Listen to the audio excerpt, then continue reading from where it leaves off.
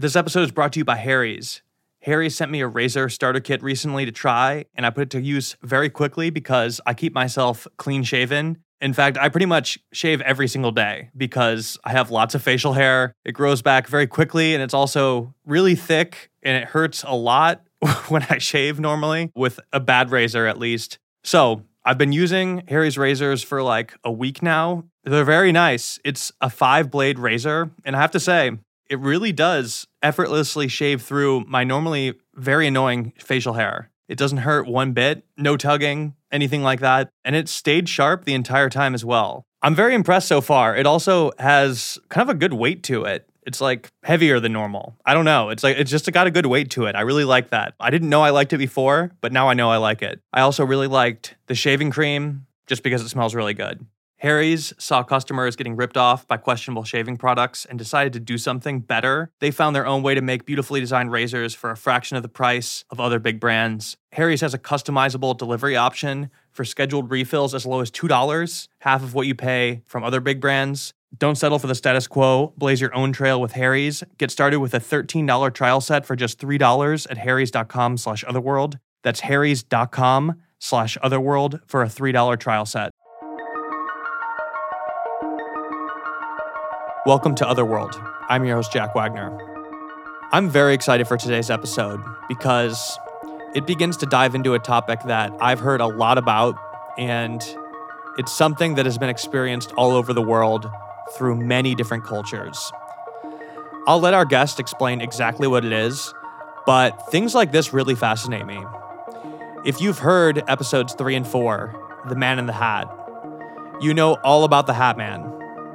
And when I put those episodes out, I was well aware that lots of people have seen this thing, but I truly could not believe how many people ended up reaching out to me saying that they had also seen the Hat Man. And I'm not talking about listeners.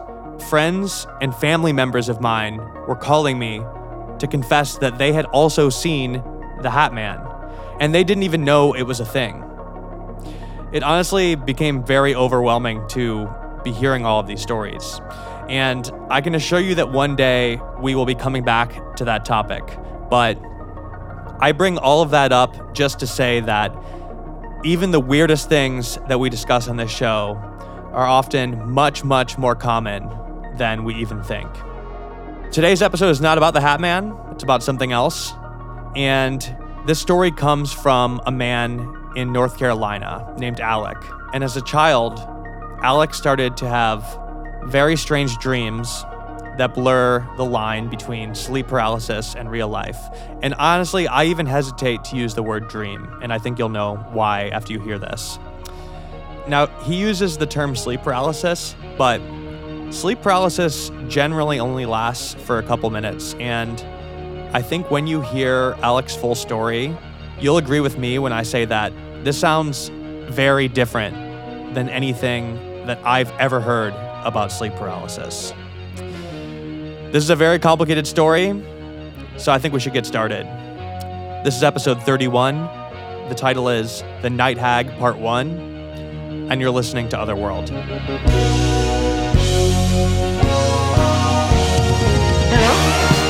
Yes, I'm here. You still rolling? Yeah, let us know when you're ready. Okay. This is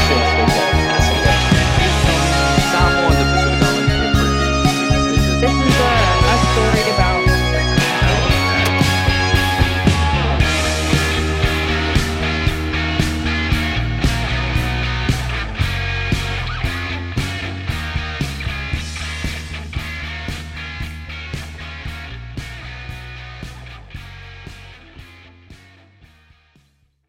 My name is Alec. I'm currently living in Asheville, North Carolina, but I've moved around a lot. So I was born in California, and I lived there until I was about 9. Then my family moved out here to like the Charlotte area, and I moved around a lot since, but I've been pretty much like North Carolina based since around that time. And so like I pretty much been an agnostic like most of my life. I went to Catholic school, but I never really like found like a foundation there. And I've always been skeptical. I work like in the physical sciences. I consider myself like a materialist oriented person. Like I think you have to start with understanding things like from science. When the science can't explain it, you kind of move to philosophy. When philosophy can't explain it, you kind of move to like spirituality or mysticism, that type of stuff. So my story like starts as a kid, like a lot of these types of things do. And I'll just kind of speak to it like as I understood things at the time, and then maybe at the end give like broader context into what I think it's all about and what all was happening. So yeah, when I was a kid, we were living in California, in Orange County, and like it was like a new development. It was like a new house, 2 stories. My bedroom, and my brothers and my family members, you know, my mom and dad, we were all up on the top floor. And several times, at least like 3 times as a kid, I would kind of wake up and I could see myself sleeping. I could see my family sleeping, and I could kind of walk around the house in like a alternative world almost. Like nothing was out of place. You know, it was definitely my own real body. I could see myself, so I knew like I wasn't fully conscious. But there wasn't anything out of place. There wasn't anything like suspicious. It was definitely grounded, like in, you know, in our reality here. Like I wasn't like floating around or anything. I wasn't like, I had like weight. And so it was kind of like, first thing, I want to get out of my room. Like I want to see what everybody else is doing. I want to just kind of like check it out. Like, is anybody else awake? Like, is anybody else kind of doing what I'm doing right now? Am I alone here? Because it seems like really quiet. It seems like I should be asleep. And I definitely need to be asleep. You know, like I have like, you know, like first grade in the morning or whatever. And, you know, I would just kind of walk around and have like free roam of the upstairs. I wouldn't really do anything like like suspicious or creative. Like I wasn't like you know, doing much other than just walking around and checking things out. And it feels like in reflection, like the time I spent like in the upstairs of my house, like alone in this state was actually like quite small, you know, like a matter of like mere minutes compared to like the rest of the experience and what that felt like. So, you know, there's kind of like an attraction to the downstairs of the house, like as if, you know, I should go down there. I should check something out, almost as if there was like a loud noise that like only I could hear, or like an energy kind of drawing you down there. And it definitely piqued, you know, my curiosity. It was like almost like I had to check it out. Like I had to see what was down there. Like it was meant for me or something like that. Like the upstairs was normal. It was a safe space. It had familiar faces. It had my, you know, I was up there, my parents, my brother. The downstairs was a mystery. Like, you know, there was a lot of potential as what could be occurring down there. So I would kind of go down the stairs. There was like a half platform down the staircase before continuing down the stairs. And, you know, as like a kid, I would always pause there, like to kind of figure out what was happening, you know, like if my dad was watching like HBO or whatever late at night, I would like sit up there and kind of listen in. If my parents were fighting, I would kind of sit there and listen in, you know, when I was supposed to be like upstairs in my room. And so I would kind of pause there a little bit and then go downstairs. And I would go to the living room, which was connected to the kitchen, but separated by a bar. But you could still see over it. And there was like a hallway, you know, a doorway between the two. And so as I would walk in there, I would see this figure kind of behind the bar, and it would kind of creep out and like stand in that doorway. And upon doing this, I would be frozen in my place. Like I couldn't move, I couldn't speak, I couldn't react in any way other than just stare. And it would make eye contact with me. And it was definitely like a, you know, what felt like a more like womanly type presence, like a white face that was kind of hard to make out specific features, black hair, long flowing black garbs that didn't really have like a discrete end. Like they would just kind of move and shift and like join the shadows, of the night. And it definitely had like a maleficent presence to it. And it felt like it was holding me in place. Like I couldn't move or talk or anything because it had some amount of control over me. And from a distance of maybe like 12, or 15 feet away, it would send these shadows like along the floor. And they would kind of like shift and move really fast, and then they would pop up out of the floor and become like three-dimensional and kind of like stab me in the chest. And almost as if like it was trying to cut me open and like get inside of me, like pry me open, like create, like a way it could crawl inside, something like that. So it would like the shadows, like kind of like, they would start on the ground, like two-dimensional, like obviously like protruding from the body though. Like they had a source. They weren't just like the natural shadows like of the night, or whatever. And they would move really fast, like almost like in ripples, like like a wave kind of coming in after it's crashed on the beach. And then they would pop up, maybe 2 feet in front of me and just kind of become like spears and stab into me. And it would just happen repeatedly, like hundreds, of like penetrations. And for what would kind of feel like hours, but obviously it's hard to like gauge time in that type of situation. But it definitely outlasted like any type of experience I was having in the upstairs of my house. Like it was much longer,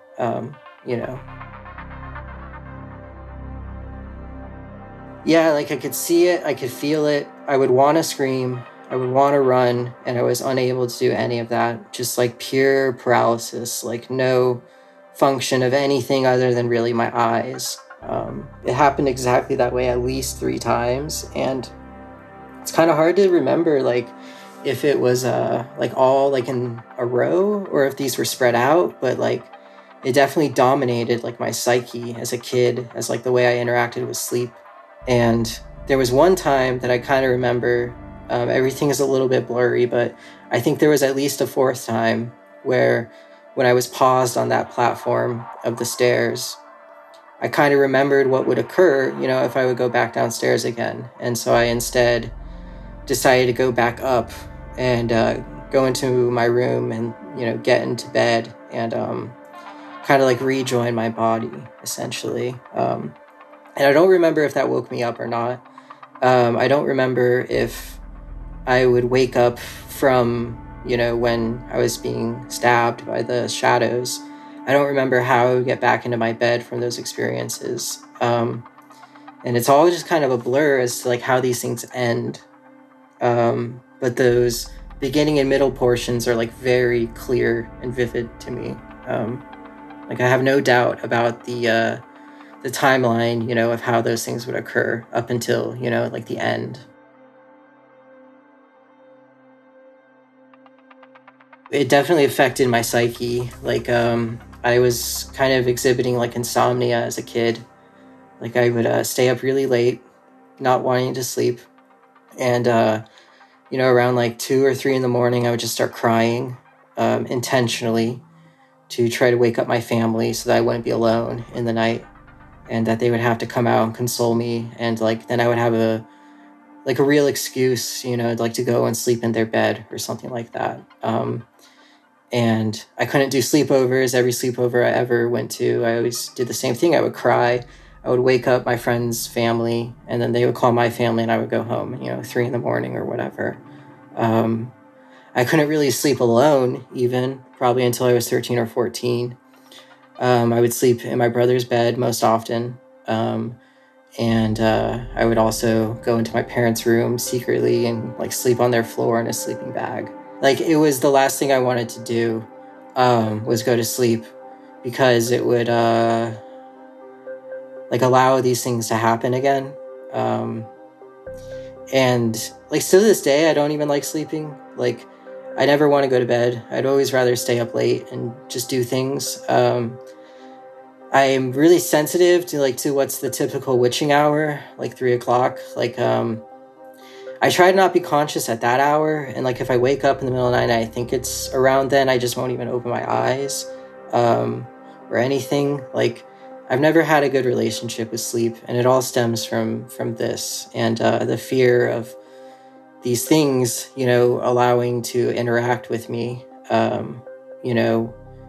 like not during my waking hours, in the sleep condition, I think I was more vulnerable to these types of experiences, and it made me terrified, to go to sleep, essentially. And I was just thinking these were like reoccurring nightmares. That was like a concept that I had like interacted with as a kid. I didn't like, I have more explanations now, but I wasn't aware of them as a kid. So, I was just like, these are really scary nightmares. They last forever. I really don't want to have them again. And I'm terrified of going to sleep because, what if it happens again, essentially? Wait, so you're saying this would happen to you you'd be stuck there for hours having that happen to you? I don't know if it was for like literal hours, but that was my interpretation, like as I was in it. And it definitely outlasted like anything I was doing upstairs in the house. I was constantly trying to figure out a way to fight back, to get out of like the paralysis, like to be able to move or speak. And I was just unfruitful. Like, if I could put it in like waking hours, like time, relative time, like, everything in the upstairs of my house was maybe like 10 minutes. Everything downstairs was probably like 3 hours, like that's kind of how it felt.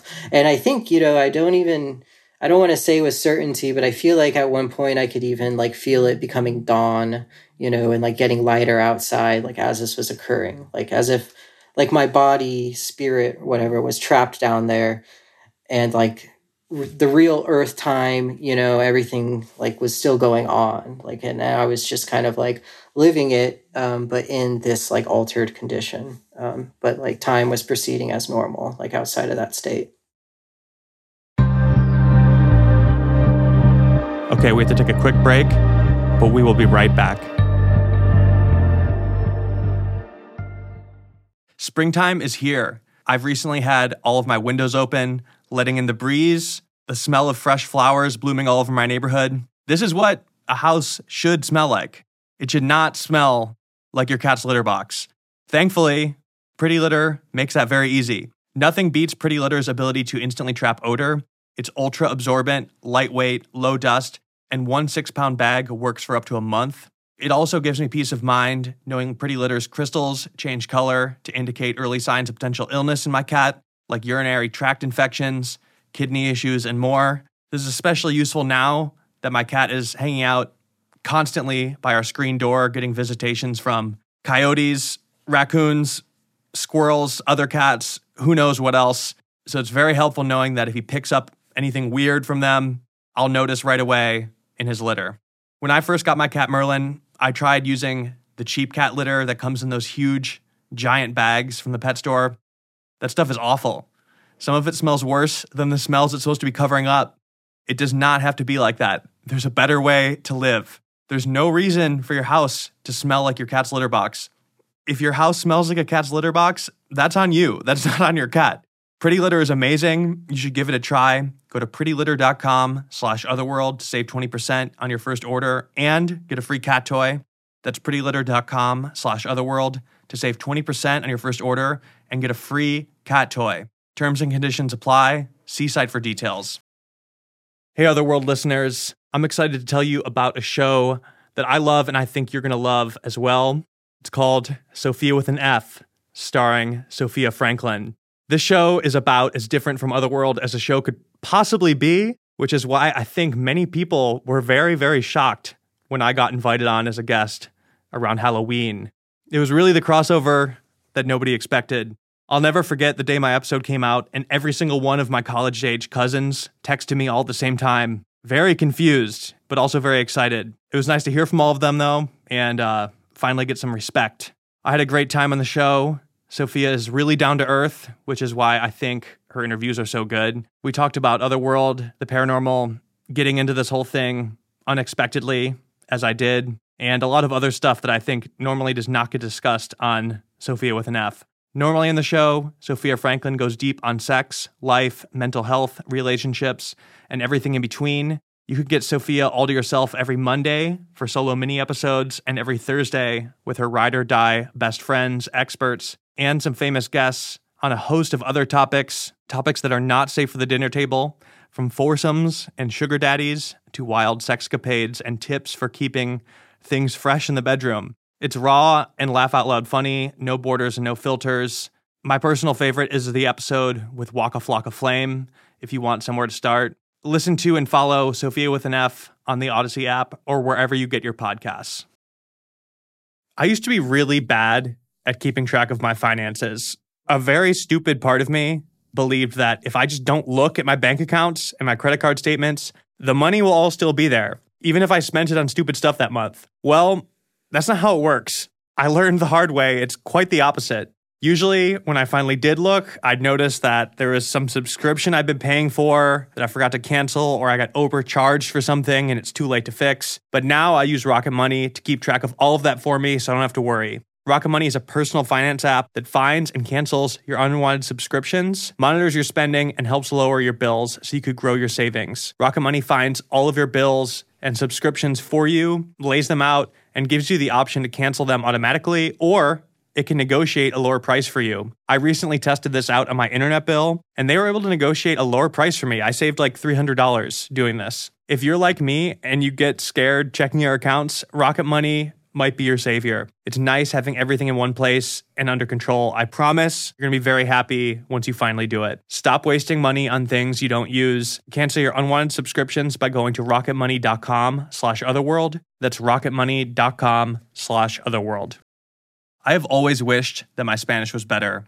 Living in Southern California and going to Mexico a lot for surfing, weekend trips, stuff like that. It's just very handy. I took 3 years of it in high school, but I really didn't learn that much from the books. I basically only got really good at asking various types of people where the library is located, which turns out to be not a phrase you use that often when you're on vacation. Rosetta Stone is a much more organic and easy way to learn a new language because it really immerses you in that language. It's the most trusted language learning program available on desktop, and also it has an app. Rosetta Stone is the trusted expert for 30 years with millions of users and 25 languages offered, including Spanish, French, Italian, German, Korean, Chinese, Japanese, Dutch, Arabic, and Polish. Like I said, it's fast language acquisition because it really immerses you in the language. There's no English translations, so you really learn to speak, listen, and think in that language. They also have speech recognition features like True Accent, which gives you feedback on your pronunciation. It's like having a personal trainer for your accent. It's also an amazing value. They offer a lifetime membership, which includes all 25 languages, which is perfect for any and all trips you might have in your future with various languages you might want to learn. Don't put off learning that new language. There's no better time than right now to get started. For a very limited time, Otherworld listeners can get Rosetta Stone's lifetime membership for 50% off. That's 50% off, unlimited access to 25 language courses for the rest of your life. Redeem your 50% off at rosettastone.com/otherworld today. My parents, still to this day, I don't think I've ever told them about this, nor my brother. I think I've kind of mentioned some things, but not the complete story. So it caused some tension in the family because they just didn't understand why I couldn't sleep in my own bed. And I had to grow up, it's oh, you can't be doing this, you're getting older, you have to learn how to do this. And we did go to some doctors, just the pediatricians, for some advice as to oh, he's having trouble sleeping, what should we do? And the recommendations were always just oh, don't watch scary things, don't, watch TV before you go to bed, stay hydrated, the basics for insomnia, treatment symptoms. But we never did a sleep study. It never went that far. But looking back, I think it might have been beneficial to have done so, but I was never fully honest with what I was going through. So I don't think there was like a severity that was like known. And I think the main reason for that is just I was like, I don't think people will like believe me when I say this. Like, this is like a kid having nightmares, and it's not cause for like medical, intervention or something. Because this isn't real. This is just, a kid having nightmares. And so when we moved to North Carolina when I was 9, we got a new house there. I had my own room, and I was able to like set it up the way I wanted to. I was 9, so I painted like camouflage on the walls and, like GI Joes and stuff like that. And it was like a big deal because it was like, okay, this is your room. Like, you're going to sleep here. This is a new house. We have a new start. You're not going to do that thing where you sleep in your brother's room. You come into our room. Like, this is your room. This is where you're going to sleep. So I tried, and I never quite had the same experience as I did in the other house, where I would wake up and get out of my body and see my family sleeping. I think because I was older now, I think you're more likely to be able to do something like that when you're young. You don't have biases, and, you're less informed and aware of your body and, the world. So instead of just getting up and walking around my house, I would wake up in the night with sleep paralysis, like a very typical case of sleep paralysis, which I didn't have the words for at the time either. And now I understand, there's more research, medical, scientific basis for that. But I would wake up and I could see, but I couldn't move or speak. I would always be on my back. I could see all around my room, couldn't move, couldn't speak, anything like that. The room was exactly as it was during the day. Nothing was out of place. Nothing was surreal except for, the figure. She would be back, essentially. And in this house, it was definitely closer.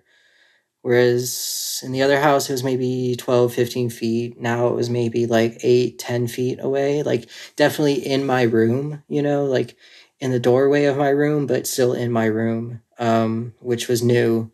Previously, it had always been in the downstairs of my house, and when I would become frozen, there would be more distance between us. And it was just kind of the same repeat, it's like, oh, hey, here I am again. Here's my shadows.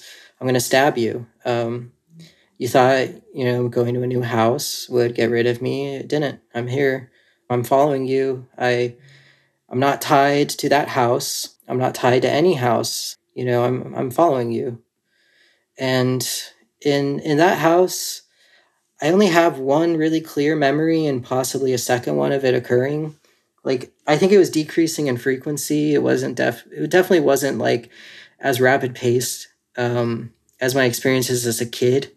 And I don't quite understand that. Maybe I was getting stronger. Maybe when you're older, these things are a little harder because you have more biases and ideas in your head. And so you can protect yourself better. I'm not totally sure. I'm also like, these were the first experiences of like a typical sleep paralysis state.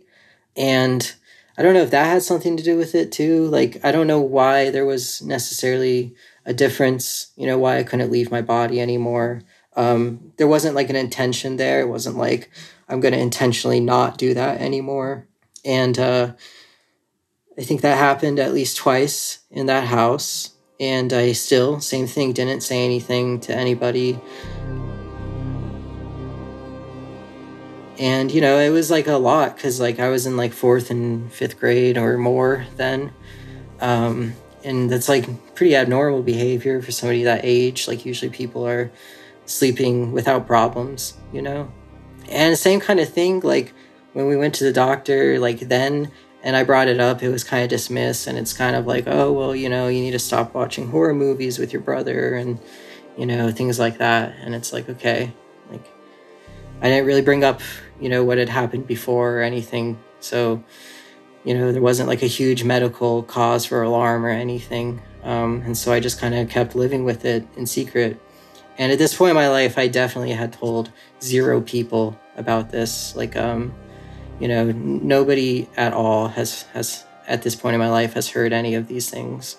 And so it kept kind of going. Like, I had the sleep issues, I had the nightmares. My other nightmares were not like that. They were just more like typical type nightmares, but kind of realistic. Like, still to this day, I think I probably have 90% nightmares and like 10% like what you could call a dream. And a lot of those nightmares are very realistic. A lot of it is like family members dying and you going to their funeral and you going to therapy after the funeral and then waking up and thinking for like 5 minutes that like your dad is actually dead or something like that. Just like very vivid things. And I think it all kind of stems from those experiences, like a natural fear of the night and of sleeping, and it kind of like polluting, the dreams that you could have and warping the nightmares that you are having into like more realistic things than what you would expect. And, at some point my parents divorced, and my mom got a condo separate from the house that we were living in. So at this time I was a freshman in high school. This is probably like the lowest point in my, adolescent life. Freshman year of school sucks for everybody, but I was taking it extra bad. The divorce was kind of a lot. I was also like coming out, like being like a queer kid, like was a lot more difficult. Like it always has been, but like it was just like hard to figure out. There was like a lot of like depression things going on. And so I think I was like spiritually probably weaker than I had been at any point in my life, during that time period. And I was in, my room in my mom's condo. It was in the upstairs, a 2-story little condo. And this was the, what I'll say is the final, fingers crossed encounter with this entity. So this was late, I was a freshman in high school. So I don't know, you're like 14 then maybe, something like that. So this is like kind of beyond like just childhood, adolescent stuff. And this is really what set home that this is like a big thing. This isn't like a reoccurring nightmare. This is something different. Because I was in my room, I was asleep, and I woke up with sleep paralysis. And I couldn't move, I couldn't speak, I could see. And the figure was in my room. I know the exact corner of the room it was in. Still to this day, my mom lives in that condo, and I have a special relationship with that corner of my room because of this. And it was staring at me. It was closer to me than ever before, maybe at max 6 feet away. And not only was it like closer, but it was interacting with me more. So it would stab me again in the chest and then pull in and shove its face in my face. And I couldn't close my eyes, so I would be forced to look at it, and it would kind of laugh at me when it would do so, as if like, I know you don't want to see me, but I'm forcing you to. Like, you can't ignore me, I'm here.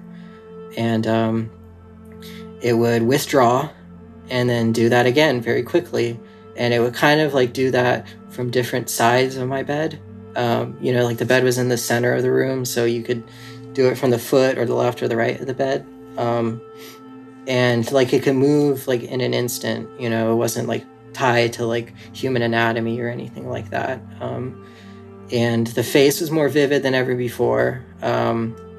I don't recall many specifics, definitely like a white face, but I think it was also like cracked, essentially like old, decrepit, a lot of cracks in the skin.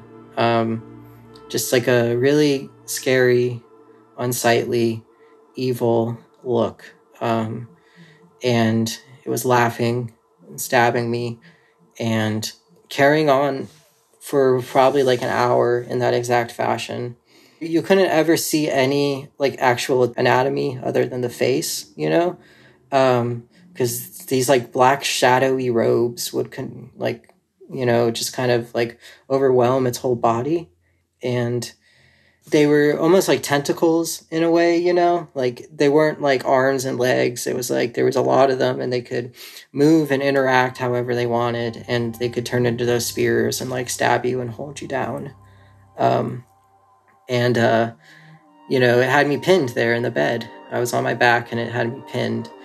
And I knew because it was closer and because this was occurring like still, you know, in a third house. And it was attacking me like it hadn't before, like putting its face in my face and laughing. I'd never heard it laugh before. I knew this was serious. Like this was like a showdown, you know. And so, like with all my strength, for the very first time in my life, I was able to talk in this condition, and it felt like, you know, like ripping like super glue off your lips or something to do so, you know, like incredibly hard. I had to like physically mouth it. And I think, you know, if you had seen me like in my, you know, if a third party had walked into my room and looked at me, it would see my face like struggling to mouth words. And then I probably would have verbally, you know, in my sleep and in this state, you know, get out these words, which were essentially get out. You know, that's what I was able to say, get out. And upon doing so, the figure screamed, no, no. And in like a pitch that was like an earthquake. Like it physically shook my entire room.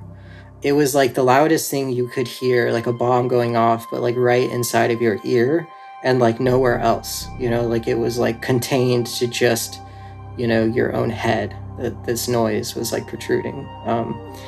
And I woke up drenched in sweat. I turned on all the lights in my room and I didn't sleep. I went downstairs and I stayed up all night. And I don't even know if I slept the next night either. And fingers crossed, that was the last interaction I ever had with the entity. And this is kind of where like the additional context can come in, because like at this point in my life, I was a freshman in high school. So I was kind of interested in this more. You know, I was like, okay, this wasn't like just a reoccurring nightmare. So what was this? And I kind of just passively like, you know, tried to push it away and not think about it. And then about 4 years later, I went and I saw that movie Insidious. And I saw what I had experienced to an extent as a kid reflected in art, like back at me in a horror movie. And if people haven't seen it, like there's this main character who's being stalked. As a kid, he could like astral project is what they called it, where he could walk around in this like other world, and this like dark, white-faced woman entity followed him, got closer and closer to him, and eventually like got into his body. Spoiler. And while watching this movie, I had a panic attack. It became instantly aware to me that this thing that I had never talked about before was not only happening to me, at least not explicitly, that this was something that other people have had some interaction with. And I knew that because it was being reflected back at me, like in this movie and art. And that's when I decided, okay, I have to start talking about this.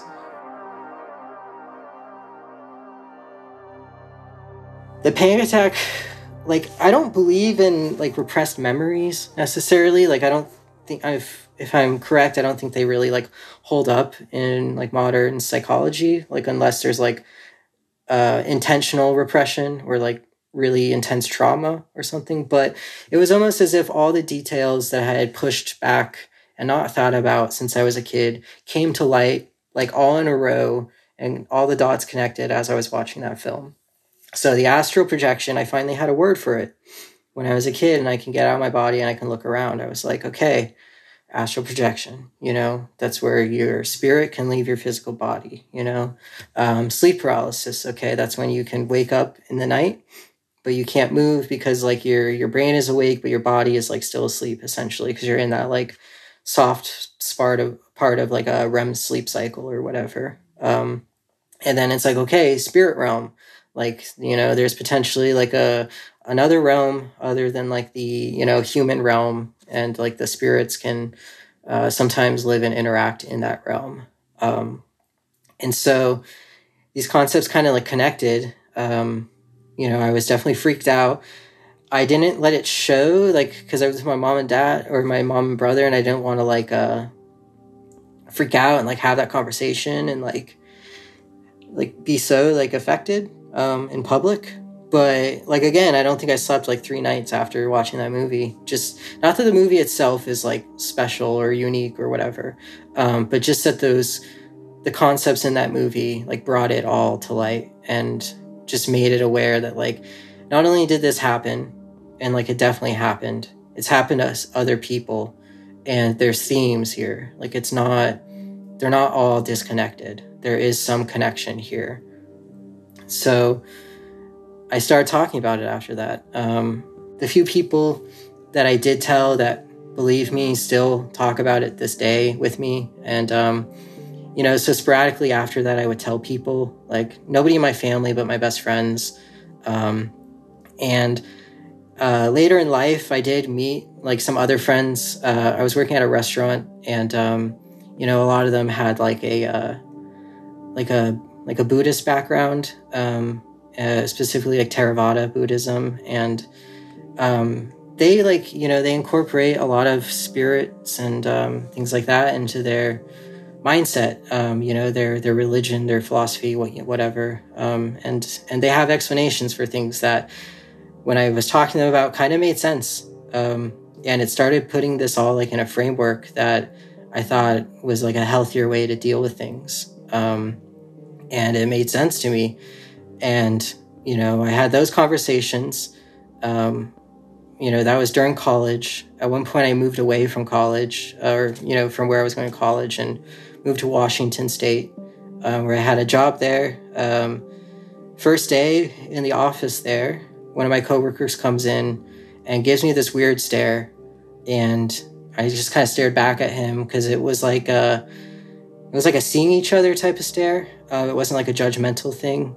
And then about a month later, he comes up to me and he's like, "Hey, I want you to meet my mom. Like, can I take you to my house?"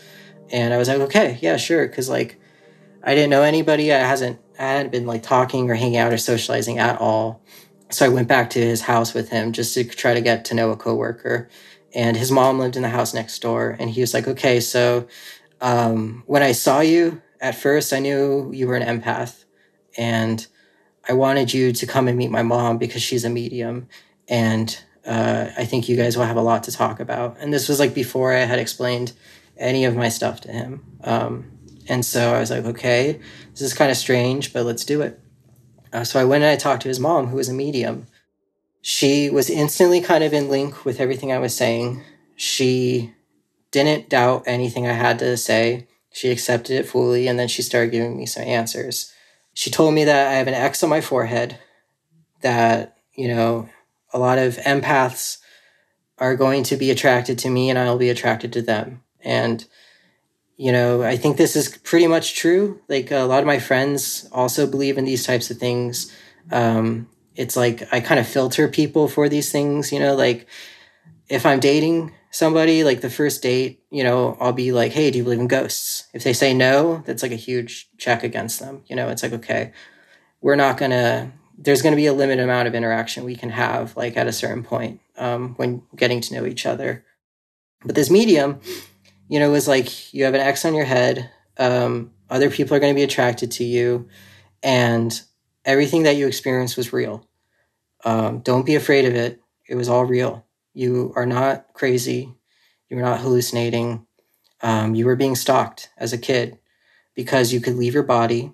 And when you did so, you became vulnerable because your physical body was separated from your spiritual body. And upon an entity realizing that, they saw an opportunity to essentially possess your physical body so that they could have more power and more, strength, and continue some form of life, perhaps.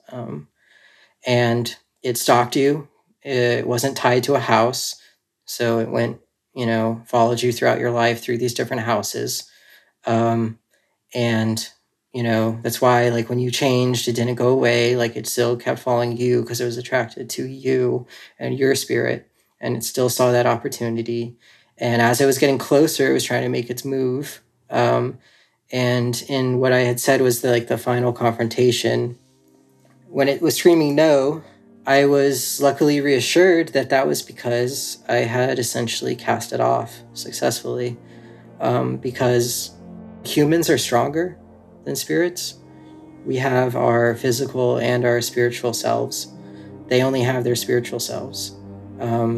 As much power as they can create, we are still stronger than them. And if we can stand up to them and cast them off, which I believe I did when I said get out, then we can defeat them. And still to this day, that was the last experience I ever had. The insight the medium gave me was helpful to just kind of realizing that this wasn't like crazy, that this did happen, and that I just grew up in a culture where there's no context to understand these things or speak about them freely. And they are significant, and you shouldn't, push these back to your head. You should, kind of dissect them and engage with them and then move on with your life. And that's like my part of the story. There's a lot of like research and cultural context and art reflections that I've seen since then. And I don't understand it all, I think the sleep paralysis stuff has a foundation in science, and I'm totally open to future scientific explanations for some of these things, if not all. I don't, I'm not against that understanding. I think these things have been going on for longer than I've known, than I had been experiencing it. When you look these things up, you look these symptoms up online, you kind of come across this theory, or this hypothesis rather, which is like the Night Hag. And this is like a kind of another can of worms that we can open up.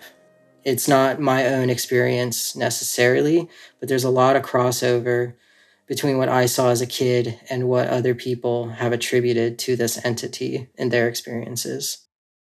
Okay, so I'm just jumping in to give a brief explainer. The Night Hag, also known as the Old Hag, is one of many names given to an old woman entity that is seen by people all over the world.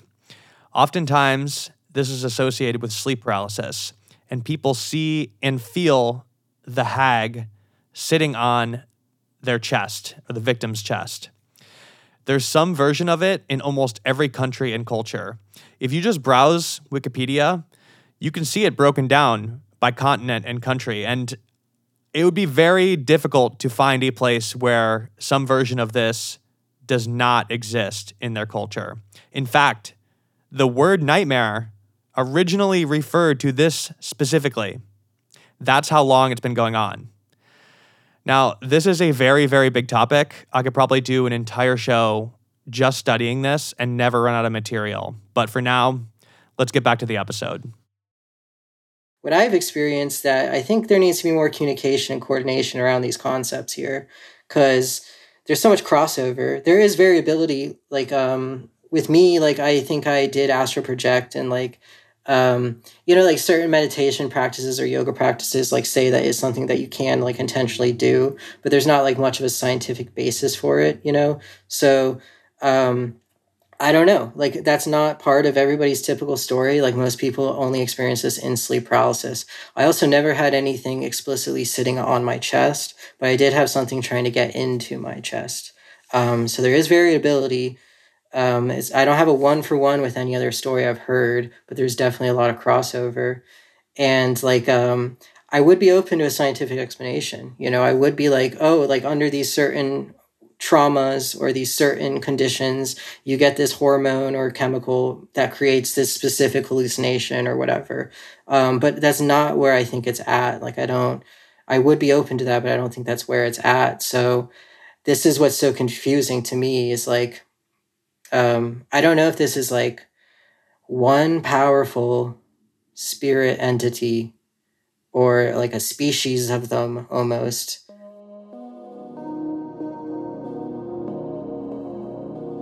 Where I'm at with it now is like, an amalgamation of what my friends have told me in that medium is like, I was targeted because I was astral projecting. Spirit left the physical body. It followed me, throughout time and geography. Like that stuff doesn't matter. And I was able to successfully cast it off because humans are stronger than spirits. I think that it is a real phenomenon. Other people have experienced it. It has, a different cultural contexts, and I think those cultural contexts are helpful in understanding it, but I do think there is something broader occurring here that goes beyond just like our cultural, religious understanding of it. And I will say that like, if anybody listening has like had this, like it's real, like you're not crazy. You don't have to like act like it was nothing. If it affected you, it affected you. And like don't be alone in this, like you're not the only person. Like this has like been a thing throughout history and culture, and it is significant. Like in the very least, you experience something that is like on the edge of like our scientific understanding of what sleep and sleep paralysis is, in the very least. In the most, you very well could have interacted with like a entity in the spirit realm. And anything in between that is significant. The least significant outcome or scenario for this is still something that, is impactful in your life. And if you haven't experienced this stuff, consider yourself lucky. Like, don't seek it out. Don't do any of this stuff. Like, don't try to create astral projection. Don't try to create sleep paralysis. I used to do dream journals and lucid dream and like set alarms to wake up so that I can intentionally lucid dream. Don't do any of that stuff, really. I mean, dream journals maybe, but like don't try to intentionally lucid dream. Don't do sleep paralysis intentionally. Leave this stuff alone.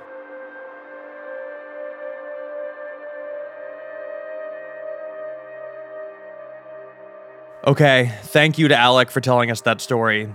That one was really mind-blowing to me, specifically the fact that he was experiencing this for hours at a time in a completely lucid state. It's hard to comprehend, and I think you could see how much it affected him with how long he ended up sleeping in his parents' room through his teenage years. Now, for that reason, I knew that this is much more than a simple ghost story. So I started to look into it, and actually there's been a decent amount of research done on this over the years, and some really interesting scientific papers and studies have been published on the subject. But honestly, as I was looking for answers, I just ended up finding more questions. Not only have people all over the world and throughout history experienced the same thing, people have actually died in their sleep after seeing the Night Hag. In fact, hundreds of deaths have been linked to it, and it was studied at length by the CDC. This sounds made up. This is not made up. This is completely real. In 1975, Hmong refugees that fled Vietnam after the war began suddenly dying in their sleep, and this specific group of people was studied at length. It was studied thoroughly by doctors, scientists, and anthropologists. And in the investigations of the people who suddenly died in their sleep, the family and friends of the deceased said that the person had been experiencing attacks at night from this same entity. In fact, 97% of the people involved believe that is the cause of death for these 100+ people that died. And scientists did not find any conclusive explanation for this. And they simply just called it sudden unexplained death syndrome or sudden arrhythmic death syndrome. It's one of those things where they kind of gave it a name, but have literally no idea what it is or why it happens. And these deaths are a mystery to this day. So I've been researching this And I'm covering all of it in a very, very long follow-up episode that's going to be available this week on the Otherworld Patreon. I'm joined by Josh Citarella, and we both spent weeks reading studies and papers on this very big subject. Honestly, the more we learned, the more questions we ended up having.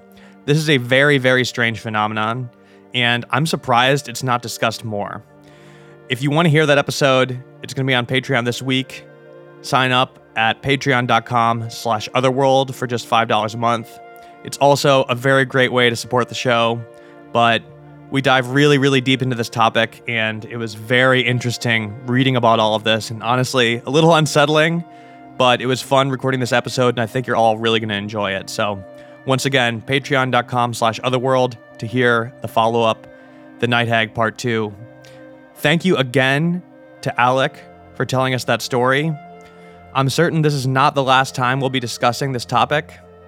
Even for the most skeptical person, I think it's hard to deny something that's been experienced so often and by so many around the world, and something that has absolutely no evolutionary explanation or purpose for occurring. These are exactly the type of stories we want to hear and the questions that we want to try to answer on this show. This has been episode 31, The Night Hag, and you've been listening to Otherworld. Otherworld is hosted and executive produced by myself, Jack Wagner. Our theme song is by Cobraman. The soundtrack of this episode is by Juice Jackal. Editing and engineering by Theo Schaefer. The artwork for our show is by Cul-de-sac Studios. This is an independent show, so please show us your support by subscribing, leaving a 5-star review, and telling your friends. And like I said, if you want to hear the follow-up to this, or just support the show and hear a lot of other bonus content we have up, go to patreon.com/otherworld to sign up. If you want to follow us on social media, we're at OtherworldPod on Instagram and Twitter. Also, if you or somebody you know have experienced something paranormal, supernatural, or unexplained, you could send us your story at stories@otherworldpod.com.